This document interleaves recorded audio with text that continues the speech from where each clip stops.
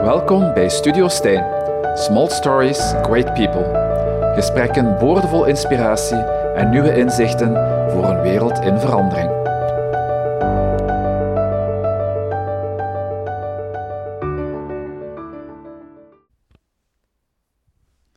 Welkom bij de podcast Studio Stijn, Small Stories, Great People, Inspirerend Leiderschap. Ik leerde doorheen mijn leven hoe belangrijk het is om je te laten inspireren en omringen met mensen die je nieuwe perspectieven en mogelijkheden aanreiken. Zo blijf je voortdurend groeien in je persoonlijke en professionele leiderschap. Dat is mijn missie. Ik ben uw gastheer Stijn Staes, executive coach en fervent podcaster. En vandaag is mijn gast Annemieke Dubois. Dag Annemieke, waar zijn wij hier vandaag? Hallo, dag Stijn. Welkom. We zijn hier in het Pajottenland. Ik heb het huis van een goede vriend van mij mogen lenen, want hier zit je helemaal in de natuur. En zo kan je een klein beetje het glooiende landschap van het Pajottenland ontdekken. En dus voilà, welkom hier. En fijn dat wij dit gesprek kunnen aangaan vandaag.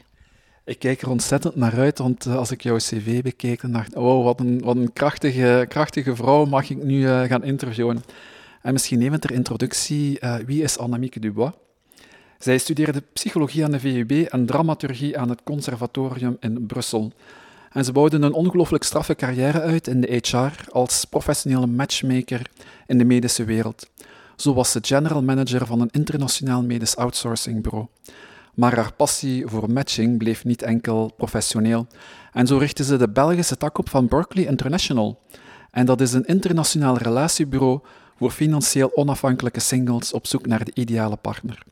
En nadien startte ze haar eigen matchmakingbureau op Jade & Jules en schreef ze zelfs een boek over relationele intelligentie, uitgegeven bij Borgerhoff en Lambrechts. En dat maakt haar natuurlijk de ideale partner voor een diepgaand gesprek over relaties en wat mensen zo succesvol en aantrekkelijk maakt. En niet alleen op businessvlak, maar ook op persoonlijk vlak. Maar bovenal gaat mijn interesse daar ook naartoe, hoe dat ze hiertoe is gekomen om zo'n bedrijf op te zetten en wat maakt dat ze daar zelf zo succesvol in is geworden. Haar vallen en opstaan, dat hoor je vandaag in deze nieuwe aflevering van Studio Stijn. Voilà, dat is een hele intro, Annemieke. En ja, mijn allereerste vraag voor jou, wat maakt jou zo gepassioneerd door mensen? Van waar komt dat? Is dat iets wat je van vroeger, van kinds af aan al mee hebt? Ja, Stijn, ik denk dat het komt vooral uit liefde voor de mens. Liefde voor de mens, verhalen van mensen. Maar ik denk dat het nog iets dieper gaat. Ik heb zelf een iets wat aparte jeugd gehad. Ik ben zelf opgegroeid in 2 gezinnen.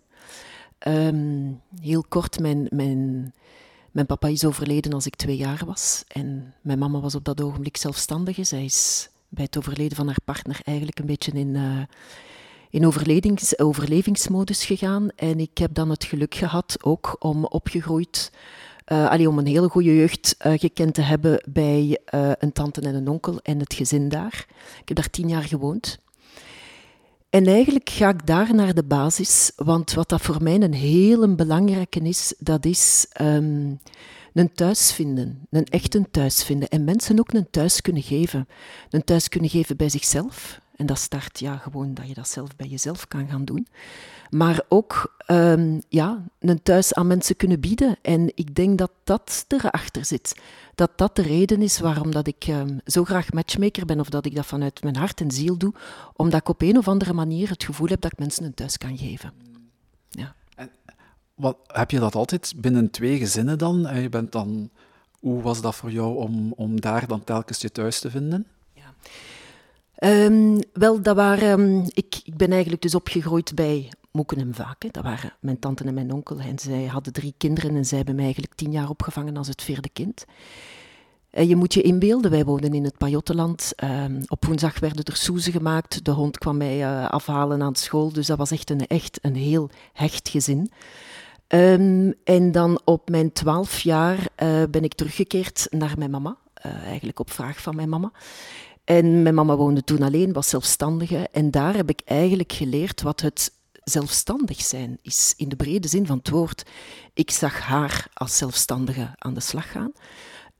Maar wat maakte ook dat ik daardoor, dankzij dat kader, dankzij die setting, ook zelf een heel onafhankelijke, zelfstandige vrouw ben geworden. Mijn leven is daarom niet altijd over rozen gegaan, maar ik ben wel ontzettend dankbaar dat ik al die emoties heb gekend. Want dat maakt dat ik vandaag, als er een emotionele tsunami voorbij komt, dat ik blijf staan. En die onafhankelijkheid, het leren werken, het leren zelf op mijn eigen voeten staan, maar toch een hele goede basis gehad te hebben als kind tot mijn 12 jaar, ja, dat maakt dat ik terug kan vallen op die twee. Op die twee, enerzijds op de waarden die een hecht gezin kan uitstralen, en anderzijds de onafhankelijkheid die ik nadien heb gekend. Zeg, en die basis, die waarden, waar gaat dat voor jou over? Wat is daar zo cruciaal in dat je zegt, dat maakt dat ik als vrouw zo krachtig ben geworden? Ja. Het is eigenlijk de dualiteit van die twee gezinssituaties. Enerzijds het gevoel van thuiskomen, het gevoel van een hechte band te hebben met je familie, familiewaarden, authenticiteit, maar anderzijds ook de zelfstandigheid die ik op een gegeven moment heb moeten aannemen, mogen aannemen. En ik denk dat dat maakt dat ik vandaag enerzijds op een heel onafhankelijke manier in het leven sta, maar anderzijds mezelf en andere mensen ook een thuis kan bieden. Menselijke waarden zijn voor mij zeer belangrijk, duurzaamheid is voor mij zeer belangrijk, liefde voor de mens is zeer belangrijk, respect is ook zeer belangrijk. En ja, al die waarden maakt dat ik dat vandaag op zo'n manier kan ondernemen. Kun je zo eens een voorbeeld geven vanuit jouw jeugd, dat je zegt, maar en toen heb ik echt die warmte en die liefde en die thuis tot in extremis, laat me het zeggen, mogen ervaren? In kleine dingen was dat eigenlijk. In hele kleine dingen, gewoon allemaal samen aan tafel zitten s'avonds. Dat er gekookt werd, de geur van soep, de geur van soeze die in huis hangt als je van de school thuis komt. De hond die mij aan de schoolpoort kwam ophalen als hij hoorde dat het 12 uur was, want wij woonden aan een kerk onder de kerktoren. Zo'n kleine zaken eigenlijk, het tekenen met krijt op de stoep, vrienden die langskwamen, het spelen in bossen, het te voet gaan naar de boer om eitjes. Zo'n zaken, hele kleine zaken, de geur van gestreken lakens, allemaal hele kleine zaken, maar wat dat wel heeft gemaakt dat ik en ook de manier dat ze mij daar zo liefdevol als vierde hebben opgevangen in die gezinssituatie, maakt dat ik ook nog vandaag altijd ga zeggen, dit zijn mijn broers en mijn zus, en ik zeg nog altijd moeken en vaken tegen hun. Ik voel me daar nog altijd thuis vandaag.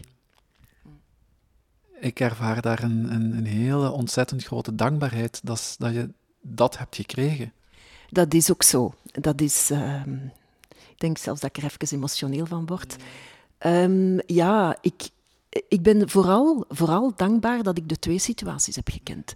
Dat ik de thuissituatie heb gekend, maar dat ik nadien ook heb ontdekt wat dat het is ondernemen. Wat dat het is om een onafhankelijke vrouw te mogen zijn.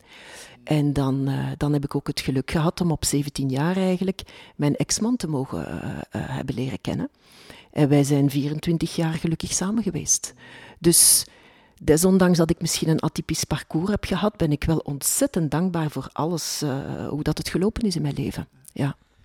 Je zegt, mijn moeder stond er alleen voor als zelfstandige. Wat heeft zij jou geleerd? Wat zij mij geleerd heeft, is veerkracht, blijven doorgaan. Ook als het op een dag moeilijk wordt. Liefde voor klanten, want zij had zelf ook liefde voor de mens. Het harde werken, het nooit opgeven. Zo'n zaken eigenlijk. Ja. Hoe heb je dat later in jouw eigen professionele leven toegepast? Als je dan, want je bent eerst als bediende, wanneer heb jij de stap gezet om zelfstandige te worden? Ik ben nu 46. Ik denk dat ik de stap heb gezet, dat moet ongeveer 14 jaar geleden zijn. Ik voelde dat ik eigenlijk, ga er heel eerlijk in zijn, ik was te eigenzinnig geworden voor de gewone bedrijfswereld. Ik begreep niet waarom dat ik in een kader moest passen en moest werken van 9 tot 5 en dat ik naar kantoor moest gaan en zo van die zaken. Ik begreep dat allemaal niet. En ik was een pionier, ik wou gaan zaken onderzoeken en gaf mij maar de moeilijkste klanten of de moeilijkste cases en vooral gaf mij vrijheid. En het was dankzij de vrijheid dat ik hele mooie dingen heb kunnen neerzetten. Maar ja, ik denk dat dat het voornaamste is. En dus 14 jaar geleden werd ik zelfstandige. Ik voelde dat dat een kind was dat ik moest gaan baren. Ik voelde van, ik moet er gaan vliegen. Ik weet alleen nog niet hoe. En dan ben ik eerst zelfstandig geworden in de farmawereld als headhunter.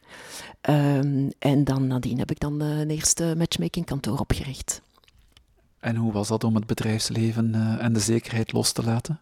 Dat was fantastisch. Dat was het beste wat mij ooit overkomen is. Dat was, mijn dochter Nina is mijn eerste kind natuurlijk, maar het feit dat ik zelfstandige mocht worden, kon worden, wou worden, dat was voor mij mijn tweede kind. Dat was echt werkelijk een kind dat ik op de wereld heb kunnen zetten. Opeens waren dat mijn klanten, was het mijn creatie, was het mijn dingen die ik goed deed of fout deed. Ik nam de volledige verantwoordelijkheid. Ik kon me niet verschuilen achter een baas of achter zijn geld of achter een businessplan die hij had gemaakt. Ik moest het allemaal zelf doen. En het zelf mogen gaan doen, dat is wat het verschil heeft gemaakt. Het klinkt alsof dat het een pad was vol met roze geur en roze blaadjes. Was het dat ook?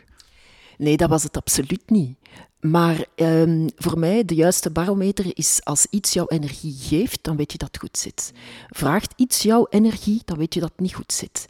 En desondanks dat af en toe een keer moeilijk was, heeft het mij altijd energie blijven geven, dus ik wist dat het goed zat. En wat waren voor jou die moeilijke momenten? Goh. Ik vind dat een hele moeilijke om op te antwoorden, want op een of andere manier lijkt het alsof dat ik toch die hele zelfstandige periode toch aan het romantiseren ben. Ik weet wel, in mijn periode van Berkeley was er op een gegeven moment een concurrente die eigenlijk andere franchises had van Berkeley, van de landen die ons omringden. Dat was andere landen in Europa. En die dame was niet zo heel ethisch bezig. En dat was voor mij een hele moeilijke, dat haar naam ook gekoppeld was aan dat bedrijf en onze naam was ook gekoppeld aan dat bedrijf. Dat is voor mij zeer moeilijk geweest. Omdat ik vond dat... ik vind dit het meest kwetsbare wat je kan doen. Dus als matchmaker heb je de eer om de mensen te begeleiden in het meest kwetsbare van hun leven.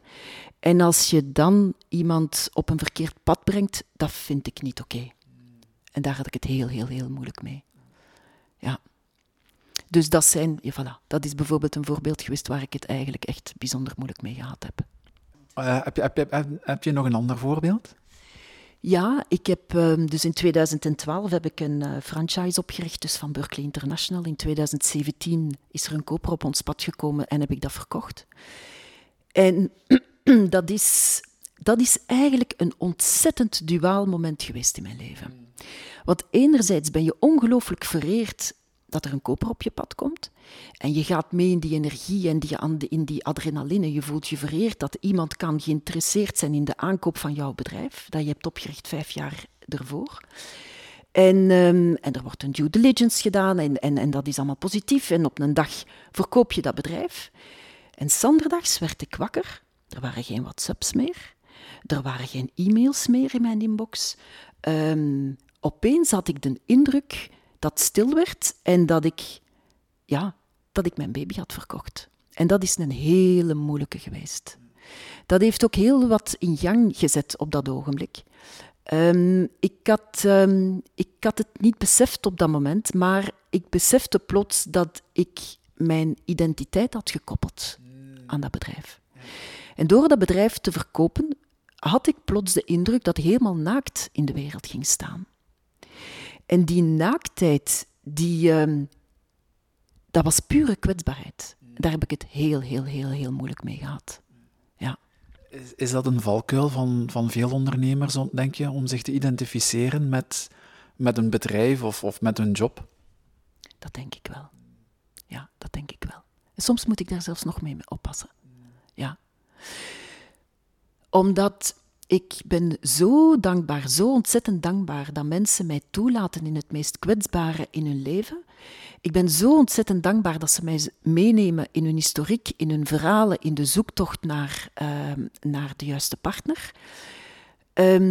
Dat ik op een of andere manier daar echt moet voor oppassen dat ik mijn identiteit daar niet aan koppel. Ja, want het gaat niet om mij, het gaat om hen. Het lijkt mij ook heel moeilijk om dan het evenwicht te bewaren tussen echt persoonlijk betrokken raken. Hè. Je wordt misschien zelfs kan het heel intiem en kameraadschappelijk worden. Hoe bewaar jij de professionele afstand? Dat is een hele goede vraag. En mensen spreken me daar dikwijls op aan. Mensen zeggen dikwijls van, vrienden rondom mij, van, goh, zeg, weet je, als je naar de psycholoog gaat of de psychiater, die kan ook niet te emotioneel betrokken geraken bij de patiënten. Ik doe dat wel. Ik kan matchmaking niet doen alleen maar met de ratio. Ik kan dat niet. In een professionele context mensen bij elkaar brengen als op zoek naar een job bijvoorbeeld in de bedrijfswereld, dat kan je nog enigszins rationeel. Nochtans zijn er daar ook andere zaken hè, die belangrijk zijn. Er moet ook een match zijn met het bedrijf en er moet ook een match zijn met de waarde van het bedrijf en zo, maar dat kan je nog iets wat rationeel. Maar mensen bij elkaar brengen met het oog op een duurzame relatie, ik kan dat niet rationeel. Ik moet daarvoor mijn hart kunnen openzetten. En ik zet ook mijn hart open voor mijn klanten, of dat dan nu een vrouw is of een man. Want het is enkel via mijn hart dat ik die mensen kan bij elkaar brengen. Dus mijn empathie is denk ik mijn sterkste kracht. Maar mijn empathie kan ook mijn kwetsbaarheid zijn in dit verhaal. Ja, mijn zwakte zijn in dit verhaal. In welke zin? Hoe bedoel je dat?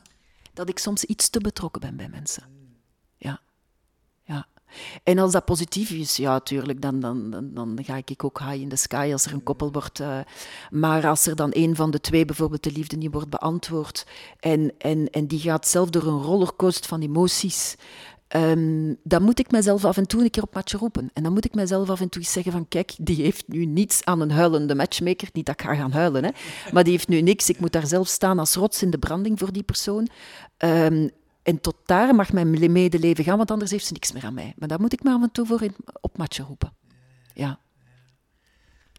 Ja, je bent heel betrokken vanuit emotie en tegelijkertijd heb je zo'n een grote zaak uitgebouwd, wat dan meer eerder vanuit de ratio is. Hoe werkt dat bij jou om dat evenwicht en dat in balans te houden? Dat is een hele pertinente en terechte vraag. Inderdaad, als ik puur in mijn ondernemerschap sta, dan haak ik naar mijn ratio. Maar als ik in mijn rol als matchmaker sta en in een intake zit met een klant of mensen bij elkaar probeer te brengen of na te denken van wie zou bij wie gaan passen, dan haak ik in mijn empathie, in mijn intuïtie, in mijn emo. Ja, dan haak ik puur in emo. Als ik een intake heb met een klant, dan haak ik gedurende 2 uur mijn eigen naam vergeten. Dan ben ik volledig in die bubbel, ben ik volledig mee in dat verhaal, dat ik vergeet wie of wat, met wie of wat ik vanavond een afspraak zou kunnen hebben. Ja. Ja. Want tegelijkertijd, je hebt ook je marketing om je bedrijf bekend te maken, hè? Want je bent ook al op tv geweest bij VTM Royalty, als ik me niet vergis. Ook Topservice op 1, 2014 was dat, ja. Wat betekent dat voor jouw leven? Als je daar, hoe ga je daarmee om met de social media om daar ook te staan en toch in je gevoeligheid en in je kwetsbaarheid? Hoe is dat voor jou? Wat dat voor mij belangrijk is, bijvoorbeeld op het moment dat een jaar geleden Borgerhoff en Lambrechts mij heeft gevraagd om dit boek te schrijven over relationele intelligentie, heb ik hen gezegd van kijk, ik wil best dit boek schrijven, maar op voorwaarde dat ik dit niet hoef te schrijven vanuit ik heb een waarheid in pacht. Want ik heb geen waarheid in pacht. Niemand heeft een waarheid in pacht als het over relaties gaat. Iedereen beleeft relaties op zijn eigen manier. Met vallen en opstaan. Op de manier dat hij of zij ooit gehecht is geweest. Ik hoef daar niet te zeggen hoe dat iemand het moet doen. Dus dat heb ik hun gezegd van bijvoorbeeld, ik heb de waarheid niet in pacht. En ik heb hen ook gezegd, ik wil dit doen vanuit een bepaalde authenticiteit en zelf vanuit een bepaalde kwetsbaarheid. Ik heb in het boek heel wat voorbeelden van mezelf gegeven, vanuit mijn relationeel leven. Niet omdat ik het fijn vind dat iedereen maar meekijkt en over de schouder meekijkt in mijn relationeel leven, maar ik wilde mij terug mens maken. Het schoonste cadeau dat je aan mij kunt geven, dat is kwetsbaarheid. En dan vind ik persoonlijk, als ik dat vraag van andere mensen, dat ik ook mijn eigen kwetsbaarheid deels moet laten zien. En vandaar heb ik zelf ook verhalen gebruikt. En heb ik zelf ook laten zien, ik ben ook maar een mens en ik heb ook fouten gemaakt. Of dat je dat nu fouten noemt, of een leerproces, of inzichten, of eenders hoe dat je het noemt, ik wilde mezelf weghalen vanuit die ivoren toren waar dat mensen soms denken dat ik in zit. Hoe reageren mensen daarop, op jouw kwetsbaarheid? Het lijkt mij, jezelf heel kwetsbaar opstellen, maakt ook dat sommige mensen daar niet op reageren, gelijk dat jij dat zou willen. Ik moet eerlijk zeggen, ik heb altijd een indruk gehad dat iedereen ontzettend lief is geweest met mij. Ik heb heel wat positieve feedback gekregen over het boek, ook over mijn kwetsbaarheid. Vooral over het feit dat ik heb durven neerschrijven wat mij overkomen is of waar ik beslissingen heb genomen die misschien anders waren dan dat andere mensen het zouden gehoopt hebben. Ik heb zelf ook mensen gekwetst in mijn leven. Ik heb dat ook neergeschreven. En mensen hebben dat wel geapprecieerd, want ik heb mij daardoor ook terug mens gemaakt. En op een of andere manier herkennen mensen zich in bepaalde situaties. Waardoor dat ze ook gaan beseffen van wij zijn echt allemaal maar mensen. Met onze sterktes en met onze zwaktes. Ja, ik word er een beetje stil van, omdat vanuit jouw eigen business jezelf zo openlijk in vraag durven stellen, dat vraagt mij inziens heel veel moed om dat te doen. En heb je erover getwijfeld om dat te doen? Ik heb daar zeker over getwijfeld. En ik heb dat zelf ook aan mijn omgeving laten lezen, die paragrafen. En iedereen zei, doe dit niet. Niemand hoeft te weten welke beslissingen dat jij in je leven hebt genomen. En ik heb het wel gedaan. Omdat ik vond dat het mijn plicht was. Ik vond dat het mijn plicht was om aan de mensen te laten zien, je mag mens zijn. Ik heb er wel paragrafen uitgehaald die... waar de mensen uit mijn omgeving, mijn familie enzovoort... een rol in kregen. Uit respect voor hen heb ik dat weggelaten. En ik heb het enkel op mezelf genomen. Maar ik ben daar tegen het advies van iedereen ingegaan. Ja. Er zijn zelfs vriendinnen, mijn zus heeft me gebeld, vriendinnen hebben gebeld om te zeggen van, sorry, maar dit is niemand heeft daar zaken mee. En ik dacht, ik ga dat wel doen. Was dat een soort van inner drive of een roep om dat toch te doen? Nee, ik wilde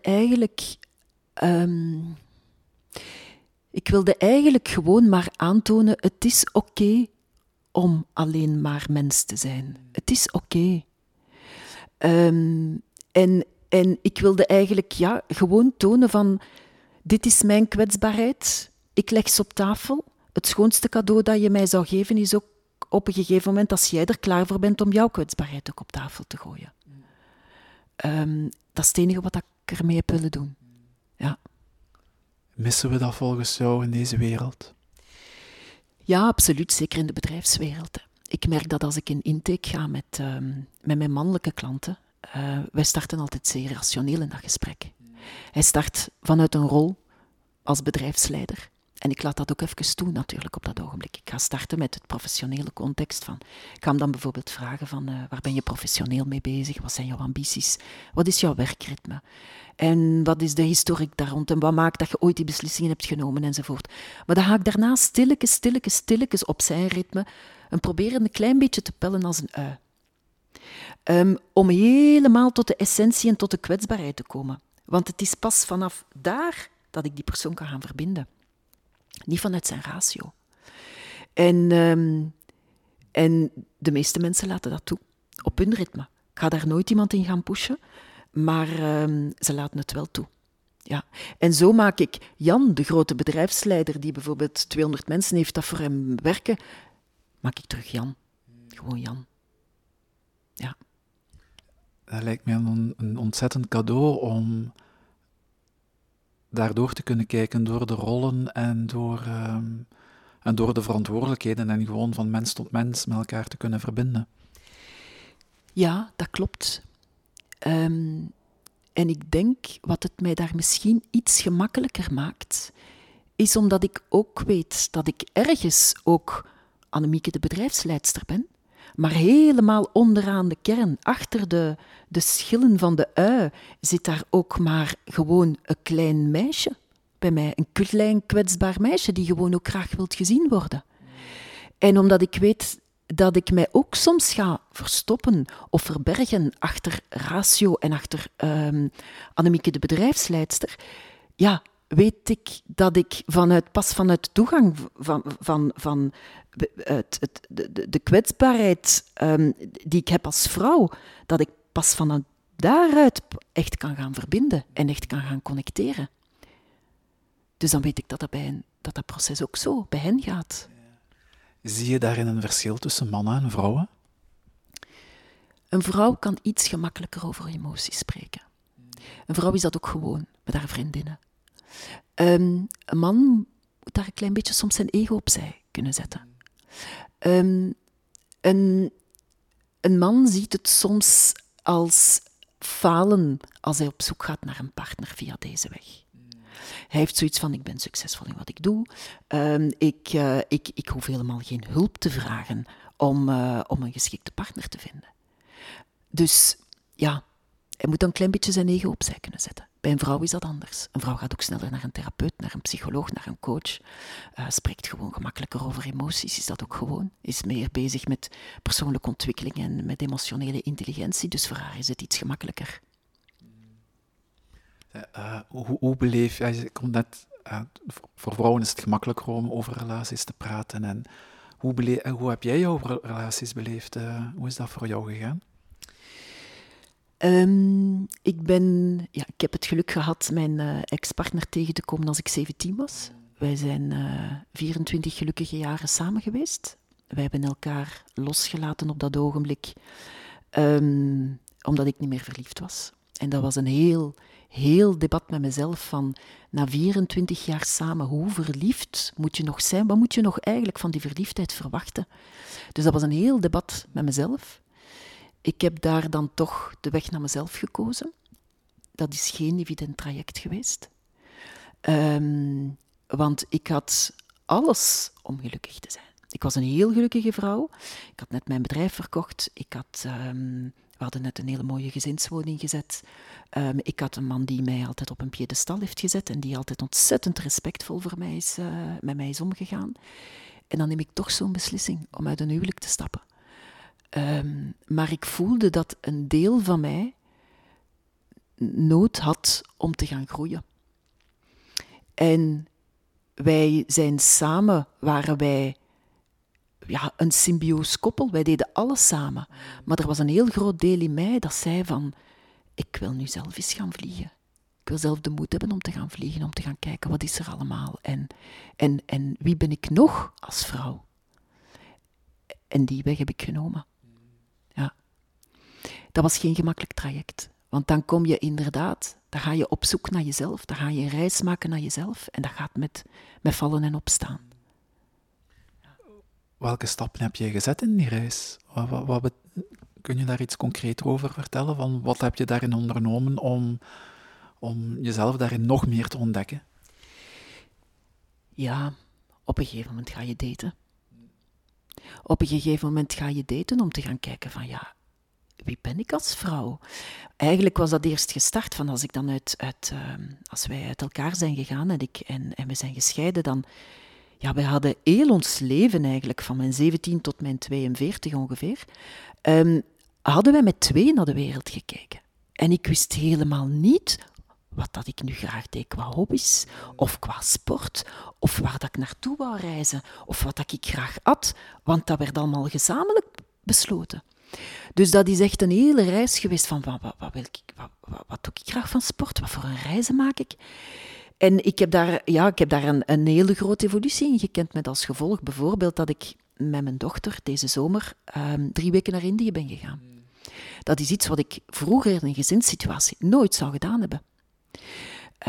Ik heb het geluk van nog een hele goede verstandhouding te hebben met mijn ex-man. En als hij hoorde dat wij naar Indië gingen, dan zei hij, en wat gaan jullie doen? En in godsnaam, had jij nu echt geen andere bestemming kunnen kiezen? En we hadden zoiets van, nee, dit is ons groot avontuur. Hier gaan wij naartoe. En opnieuw, het is een reis geweest met een prachtige dualiteit. Heel duaal. En ook om dat met mijn dochter van 15 te kunnen beleven. En ik ben daar mezelf tegengekomen. En ik ben haar tegengekomen en zij is mij tegengekomen. Een voorbeeld, we hebben die reis ondernomen tijdens de moesson. En dus ja, we hebben daar ook heel wat regen gekend. Maar met als gevolg dat soms gewoon hele dorpen waren ondergeregend. Met als gevolg dat we soms niet aan ons hotel geraakten en heel onze planning overhoop lag.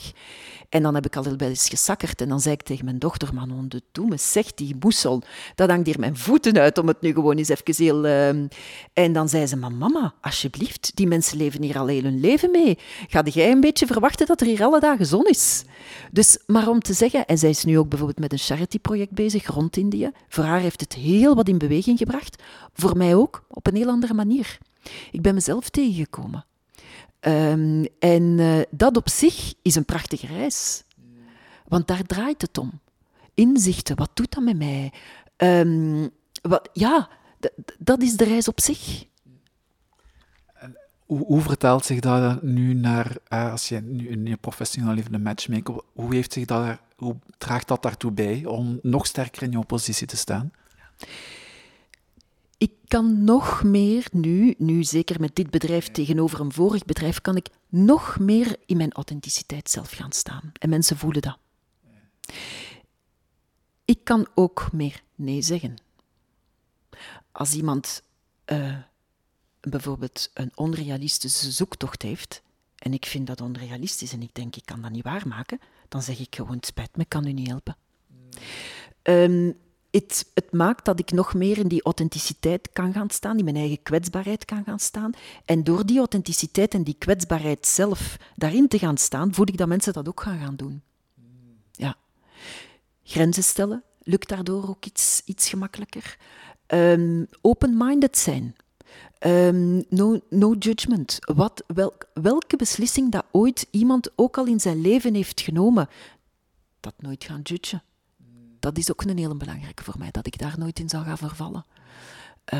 Zo'n zaken. Je vraagt veel van jezelf. Is dat ook iets wat je verwacht van je klanten, dat zij openstaan om echt naar die diepe authenticiteit te gaan? Ik kan dat niet van iedereen verwachten. Iedereen heeft daar dezelfde reis gemaakt. En ik ga daar alleen maar met openheid naar kijken. En ik ga proberen mensen een klein beetje uit hun comfortzone te halen, maar ik mag niks verwachten van niemand. Ja.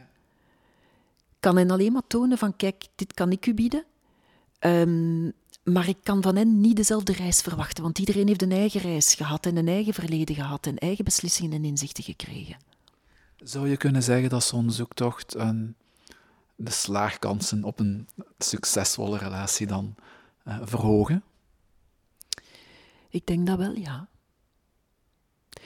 Want hoe meer reflectie dat je hebt over jezelf, over je eigen reis, over de reis die je wil maken in connectie naar anderen,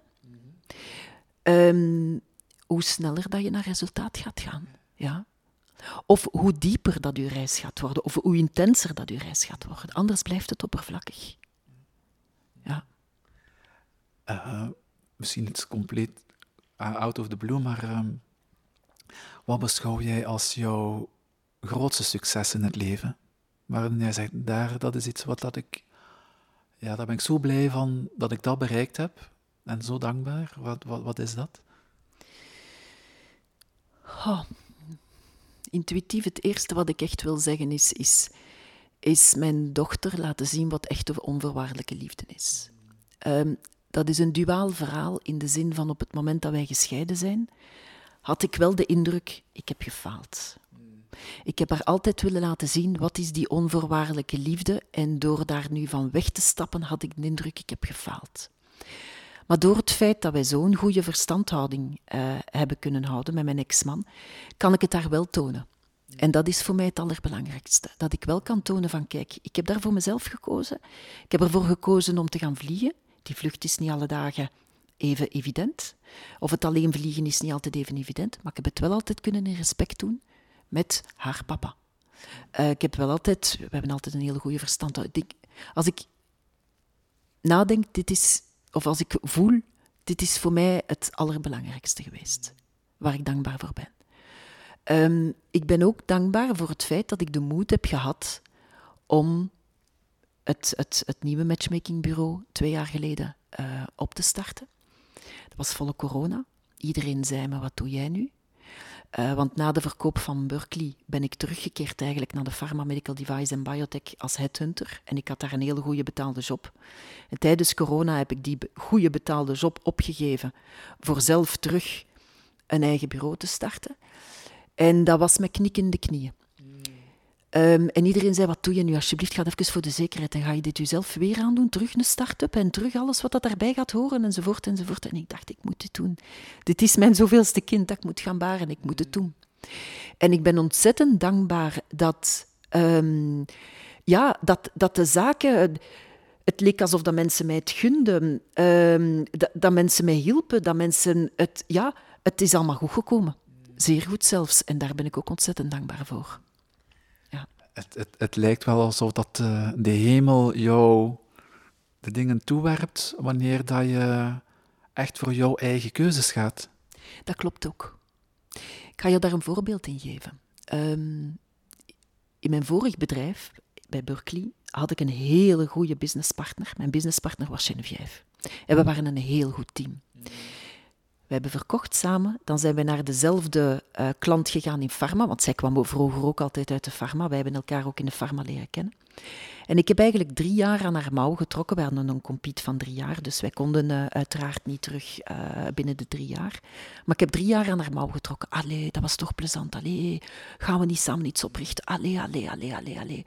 Tot ze mij heel expliciet heeft gezegd, ik ga het niet doen. En dat is voor mij een heel groot cadeau geweest. Want het is dankzij dat ze het mij zo expliciet heeft gezegd, dat ik de vleugels en de kracht heb gevonden om alleen te gaan vliegen. Want zolang dat ze mij een klein beetje hoop gaf, dacht ik, allee, we waren toch een goed team en een winning team, ga je toch niet uit elkaar, enzovoort. Maar het is dankzij het expliciet zijn dat ik heb de vleugels gevonden en dat ik alleen ben gaan vliegen. Ja. Komt dat allemaal zomaar op jouw pad, denk je? Ik vind dat een hele moeilijke om daarop te antwoorden. Soms denk ik van wel. Soms heb ik de indruk, dit is allemaal op mijn pad gekomen. Ik heb er ook wel hard voor moeten werken. Ik heb er ook heel eigenzinnige keuzes voor moeten maken. Ik heb ook soms de raad van anderen compleet naast mij neergelegd. Of dat nu... Op het moment in 2012, als ik Berkeley heb opgericht, ik herinnerde me nog dat ik aan mijn mama vertelde wat ik ging gaan doen. En op het moment dat ik haar zei van, kijk, dit is mijn plan, ik word matchmaker en ik ga een relatiebureau oprichten, is het ongeveer 2 minuten stilgebleven. En zei ze, dus jij wordt koppelaarster. Ja. En dan dacht ik, dit zit goed. Ja, dit is eigenzinnig genoeg. Ik onderneem ontzettend graag, maar ik onderneem graag op een eigenzinnige manier. I do it my way. Ik wil graag dingen in beweging brengen. Ik wil graag innovatief zijn, tegen de stroom ingaan. Met liefde voor de mens, met respect voor de mens. Mensen laten groeien. En dan weet ik dat het goed zit. En zolang dat materialisme niet mijn doel is, weet ik ook dat het goed zit. Ik weet ook, de dag dat ik geld als doel zal zien, zal het niet goed komen. Dus daar heb ik altijd over gewaakt. Ja. En zolang dat ik die energie kan uitstralen, heb ik de indruk dat alle deuren voor mij opengaan.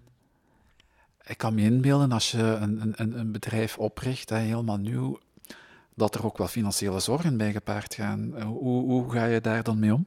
Ja. Ja, je moet je indenken, inderdaad, 2020, als ik Jade Jules heb opgericht. Ik stond er alleen voor, single mama. Pandemie. Restaurants waren niet open. En dan ga je een datingbureau gaan oprichten. En iedereen verklaarde mij voor zot. En ik heb er toch altijd in geloofd. En het is een ongelooflijk succesvol verhaal geweest, in die zin dat de pers er gretig heeft over gesproken. Want wie start er nu in godsnaam een bedrijf in de pandemie en dan nog eens een datingbedrijf? En iedereen had nood op dat ogenblik om over liefde te spreken. Dus plots sprak de pers heel veel over liefde. En dus die pandemie is voor mij de kracht geweest om dan op dat ogenblik dat bedrijf de juiste vleugels te geven. Dus het is voor de wind gegaan, moet ik eerlijk zeggen. Ja. Van waar komt die moed, volgens jou? Goh. Die moed komt uit een drang naar vrijheid. Die moed komt uit een drang naar eigenzinnigheid. Die moed komt uit een drang naar, ik wil zaken in beweging brengen, ik wil het anders gaan doen. Ik wil het verschil maken in de maatschappij. Ik wil pionieren, ik wil start-up, ik wil... Ja, daar komt mijn energie uit. En dan komt de moed vanzelf. Dan is de moed opeens maar een woordje. Ik ben benieuwd wat je nog allemaal in petto hebt voor de komende jaren. Kun je er iets over kwijt? Eerlijk gezegd, op dit ogenblik ziet dat nog zwart in mijn ik ben nu bezig met gewoon mijn klanten gelukkig maken. Er zijn wat plannen rond eventueel internationalisering. Er zijn wat plannen rond nog andere divisies oprichten. Maar ik wil dat juist doen. Ik wil, op dit ogenblik voelt het enkel aan dat het kristalliseren van deze periode en mensen verder blijven gelukkig maken, dat eigenlijk mijn missie op dit ogenblik is. En ook work-life balance terugvinden. Dat is niet altijd even evident. Ook omdat ik mij emotioneel zo betrokken voel. Dat is soms wel zwaar, ja. En ik ben ook een zeer gevoelig persoon. Ik neem als een spons emoties op. Ook in een ruimte, als ik ergens binnenkom, zal ik gevoeld hebben wat is hier aan de hand en wat niet. En dat maakt dat ik ook af en toe wel wat me-time nodig heb. En dat ik gewoon met mijn botten aan, met mijn haar in een staartje in de natuur moet gaan wandelen om terug energie te kunnen gaan halen. Ja. We zijn bijna aan het einde van het interview, Annemieke. Wat zou jij de luisteraar willen meegeven? 3 tips om een echt gelukkig gebalanceerd leven te leiden?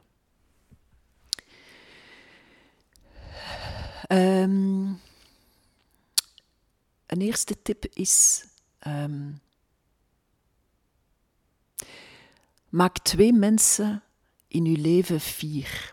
En dan gaat dat niet over je partner of over je kinderen of over je ouders. Maar wel over het meisje of de jongen dat jij waart op je 8 jaar. En over de man of de vrouw die dat je zult zijn op je 80.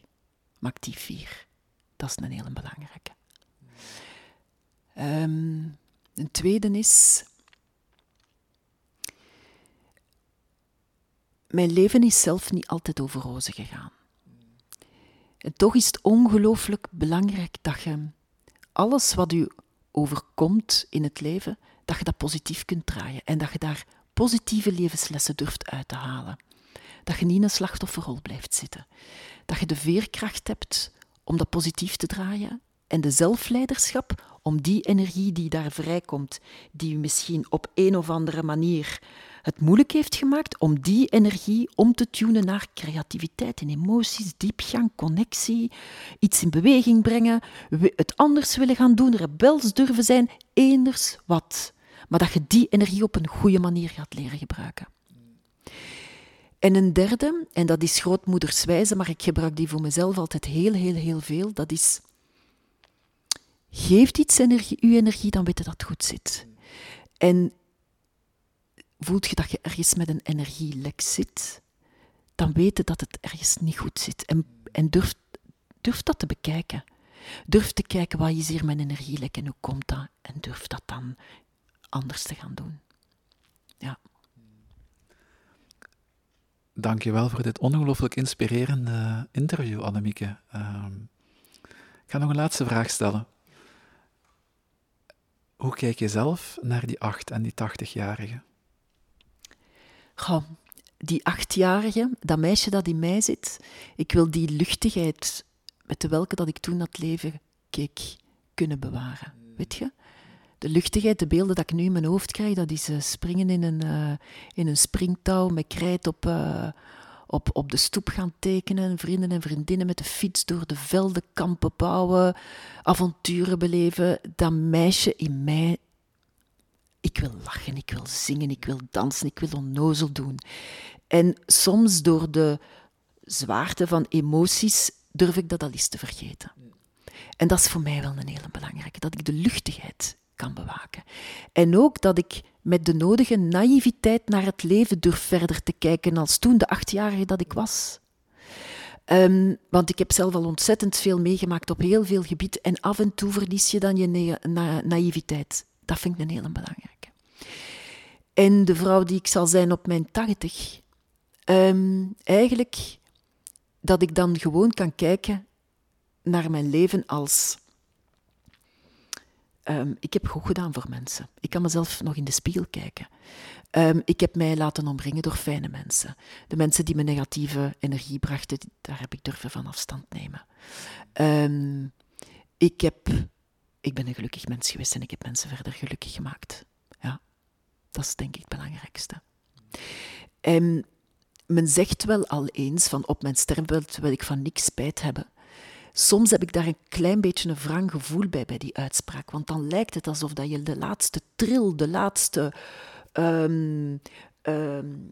de laatste kicks in je leven allemaal wil beleefd hebben, maar daar draait het niet om.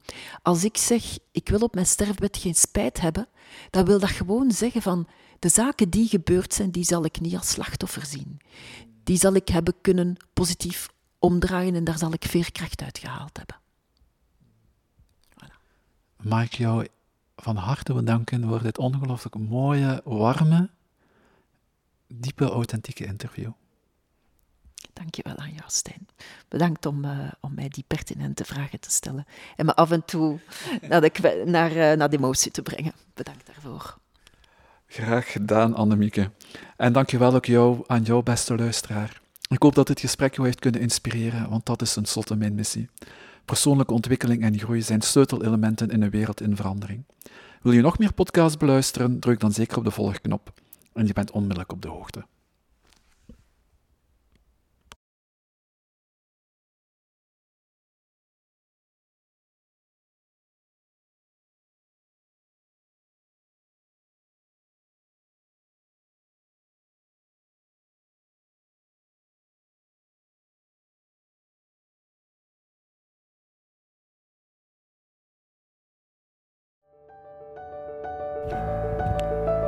Dankjewel voor het luisteren naar Studio Stijn, Small Stories, Great People.